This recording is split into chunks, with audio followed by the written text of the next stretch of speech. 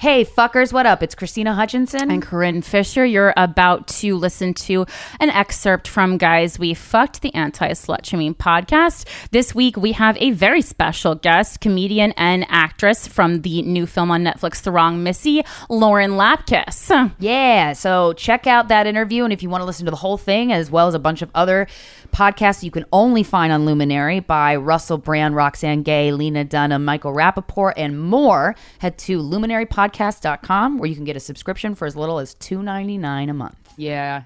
Yeah, I'm learning as I get older that sometimes lust is not healthy, and I thought that that's what was required to like somebody. Well, I was listening to obsessed with them. I was listening to a podcast from a guest we had on a couple weeks ago, Mark Groves, and I mean he says very clearly like the two things you're looking for in love that you might not realize is what you're looking for is safety and security, like and trust. These are the things you're looking for, and I think a lot of times we conflate love and lust. Because you think like, oh, I should be feeling these butterflies, which is almost a sign of anxiety and this like manipulation and gaslighting and people and like you hanging on to every word or text message. And you're like, no, that's not how someone who loves you and cares about you, they wouldn't leave you hanging in that way. But so many of us, like even, well into our 30s, it get excited by that. And I feel like especially artists, and we're all artists, and this woman writing is an artist. So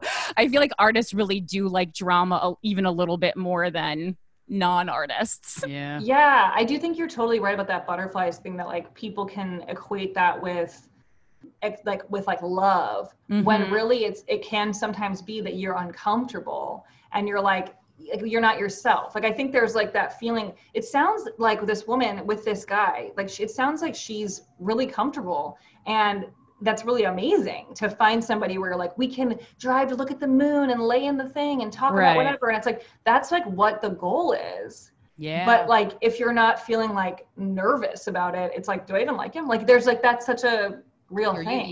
You grow up. Especially if that's the only thing you've experienced, you're like, well, then this isn't it. And I don't know. What do you think? Do you think she should still try to keep seeing him? I would try to bone. I'd probably try to fuck one more time, just to see. I feel like one more is totally fair. I've never had I've never slept with somebody long term that the first time was bad. When the first time's bad, I'm like, I have, and because I've learned to give people a second chance, because sometimes like I can think of actually multiple times where the first time was not good and then it ended up being good. But guys, sometimes guys, I feel like with you are like they're not sure, they're intimidated or they're nervous more so. Yeah, because I'm mean. Yeah, I'm really not, but that's like the thing. That's what they think. I'm actually like probably like the nicest. Like they just assume you are and get in scared. the bedroom. Yeah, well, because just like all of our listeners, it feels like she answers her own question, because in paragraph 1 she's like kind of in love with him, quote, and then by the end she's like, I don't even know if I should see this guy again. And you're like, what? I know. It was a roller coaster. I feel like ultimately she's not going to be able to my assumption is she's not going to be able to like rise to the occasion of like feeling all of these things and whatever. Not that it's like a failure to not feel it, but like it's just not going to happen here. Like I feel like it's been months, they've been close, they've been hanging out, they've had sex, they've kissed, all these things. Like it feels like you kind of can tell whether it's worth pursuing at that point. Yeah, I agree. All right. It sucks for that guy though. He sounds cool. Yeah, he does sound a lot of skills, a lot of varying skills. He's like very skilled. The second one is called clip blocked by COVID, 25 and a virgin. Oh my God, yes. Oh gosh. Hey, Corinne and Christina, love you too. I'm 25 years old and a virgin. I don't mean to stay one so long. I didn't mean to stay one so long, but I'm from a small town and didn't want to sleep with anyone I went to high school with. Fair. I felt the same way. I lived at home while I went to college, so there wasn't much opportunity for fucking while living with my parents. In January, I got my full-time big kid job. I packed up and moved to Salt Lake City, I'm guessing, or just say Salty Lake. I was hoping with a place of my own, I'd get the chance to lose my virginity, but COVID. Don't you think that's the worst place to go to lose your virginity? Like my new apartment, my Mormon zone. Now I'm in a new city, stuck working from home. Even when things open up again, how will I go about telling a guy that I'm a virgin? If I don't tell them, will they notice? I want to get it over with, but the only guys I know here are comedians, and my female comedian friend would be grossed out if I showed any interest in them. What do you think I should do? Can't wait to see you in Salt Lake City again. Oh my God. Do you disclose your virginity question? I love the specificity of like being a comedian too. We get a lot of like comedians writing in because we're always like, don't date comedians. And then I'll always go and date a comedian. And I'm like, well, I'm like, I'm a comedian, so it's fine. But I know, I feel like I do the same thing. I'm like, I'm like thrilled for any of my friends who marry someone who's not a comedian, but like I married a comedian. Like, I don't know. It's like, and I think he's great. But I'm like, there are some diamonds in the rough, but you have to look really hard. And I found one, but I don't recommend it for everyone. I feel like this is the worst. Like, I feel like the situation we're in right now with COVID is a nightmare for being single and wanting a relationship, especially if she had this goal of like losing her virginity, which feels like absolutely impossible. Like, I don't see that happening for her until 2022. Yeah. I don't know. I mean, I feel like you got to kind of accept that's not going to happen just based on the way the world is right now. Although I'm sure many people are still having sex with strangers, just given the way human beings are. Yeah. Just like, there's like a guy slinking out behind you. Yeah, I don't know. I feel like it's just such a rough time for that. But I think also you don't necessarily have to tell someone, I don't think. Yeah, I can't tell. When I lost my virginity, I was so young, and my boyfriend knew, so I needed to hit somebody to hold my hand through it, which was him, and so I needed that person to know because I was younger. But yeah, I don't know. Can you tell? I don't know. I don't know because some people. I think they might be able to tell that you're not experienced, right? But I don't know that they'd be able to tell you've never had sex. I mean, unless you. If I had the guy and then afterwards he was like, I just lost my virginity, I would have probably wished that he said something, but of course that's his choice, so whatever. But I would have been like, I don't know, would have done fancier shit or something. You know? Yeah. I mean, at 25, I think someone's just going to assume that you already had lost your virginity. So exactly, like unless you bleed, like Lauren said. And I can't imagine that by 25 you haven't, popped your cherry, for lack of a better phrase. On a horse. Yeah. I mean, I lost my virginity at 18 and I did not bleed. So. Yeah, I think that's something that we think of more as like from TV and movies than being like a huge. I only know one person who actually bled. I did. Then I know two.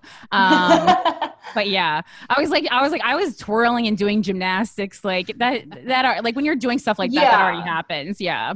You were twirling. This is fascinating. Yeah, I'm a varsity baton twirler, Lauren. This is my claim to fame. I fucking love that. You got a third hand for your baton. Yeah, that's why I have it's nothing more embarrassing than having varsity letters from baton twirling. I think it's cool. That is cool. It's so unique. I like it. Awesome. I really enjoy twirling. It's super fun. But yeah. But I think if she could say beforehand, maybe thinking about what you're saying, that you kind of wish that if you did have sex with a guy who was a virgin and you would have wanted him to tell you beforehand, I feel like there's the feeling that she could say beforehand, hey, I just want you to know I'm a virgin, but like, I'm not going to like want to marry you. Do you know what I mean? Like, I think that's the only thing that would scare a guy, is being like, now you're going to want to like, be obsessed with me. Yeah. Don't catch feelings. Shh. Yeah, just make sure the person is nice. Like, it doesn't have to be your soulmate. You don't, like, at this point, like, you don't have to wait for, and that's like so much pressure to put on yourself and someone else. But just like make sure it's like a kind human being. Yeah, and I mean, you could get started on a dating app, or I don't know, because there's nowhere to meet people yet. So dating app, but then like go so slow and then make. Them have a COVID I think that's kind of good. No, but I think that's kind of good. Like, I think it's kind of good to meet on an app at this point, because you can't skip ahead and just like hook up with somebody and potentially miss out getting to know them. Like, you can get to know someone, talk on FaceTime for like months. And then I think that'd be perfect for losing your virginity, because you're like trusting this person. You've talked to them for a while. You know a lot about them. And whether or not you date in real life is not the end of the world if you don't date past that moment. But yeah, I think it's a fun COVID story too. I mean, at least you came. It now is the time that we have the time to get to know people. So I know. I wonder if a lot of people. I don't know if your friends are going through this. Like, are people like getting to know people better through this time? with like Tinder or whatever? I mean, themselves, and a lot of people seem to And not that like sucks it. for them. It seems, a lot. Gotta be Well, honest. I think that's so true. Just with people getting so mad about quarantine, I'm like, you can't. Yeah, I think it has a lot to do with like not being able to sit with yourself. Exactly. I couldn't agree more. And I mean, it's hard. I live by Corinne and I both live alone in our apartments and with our dogs, but truly I'm the healthy and happiest mentally that I've ever been. That's great. Because I don't have a crush on anybody. I'm not really that interested in anybody. So I can really just calm down and hang out with myself and be silly and stupid. That's nice. Yeah. But I think if I wanted a relationship and then quarantine hit, that would probably make me suffer emotionally. Yeah. Yeah. Thanks so much for listening to that piece of Guys We Fucked, the Anti-Slut Shaming podcast. If you want to hear the complete interview with Lauren Lapkus, you're going to head over to luminarypodcasts.com and you can get a subscription for as little as $2.99. See you there. This episode is sponsored by BetterHelp. It's a simple truth. No matter who you are, mental health challenges can affect you, and how you manage them can make all the difference. That's why everyone should have access to mental health support that meets them where they are and helps them get through. BetterHelp provides online therapy on your schedule. It's flexible, simple to use, and more affordable than in-person therapy. Connect with a licensed therapist selected just for you. Learn more at BetterHelp.com. That's BetterHelp.com.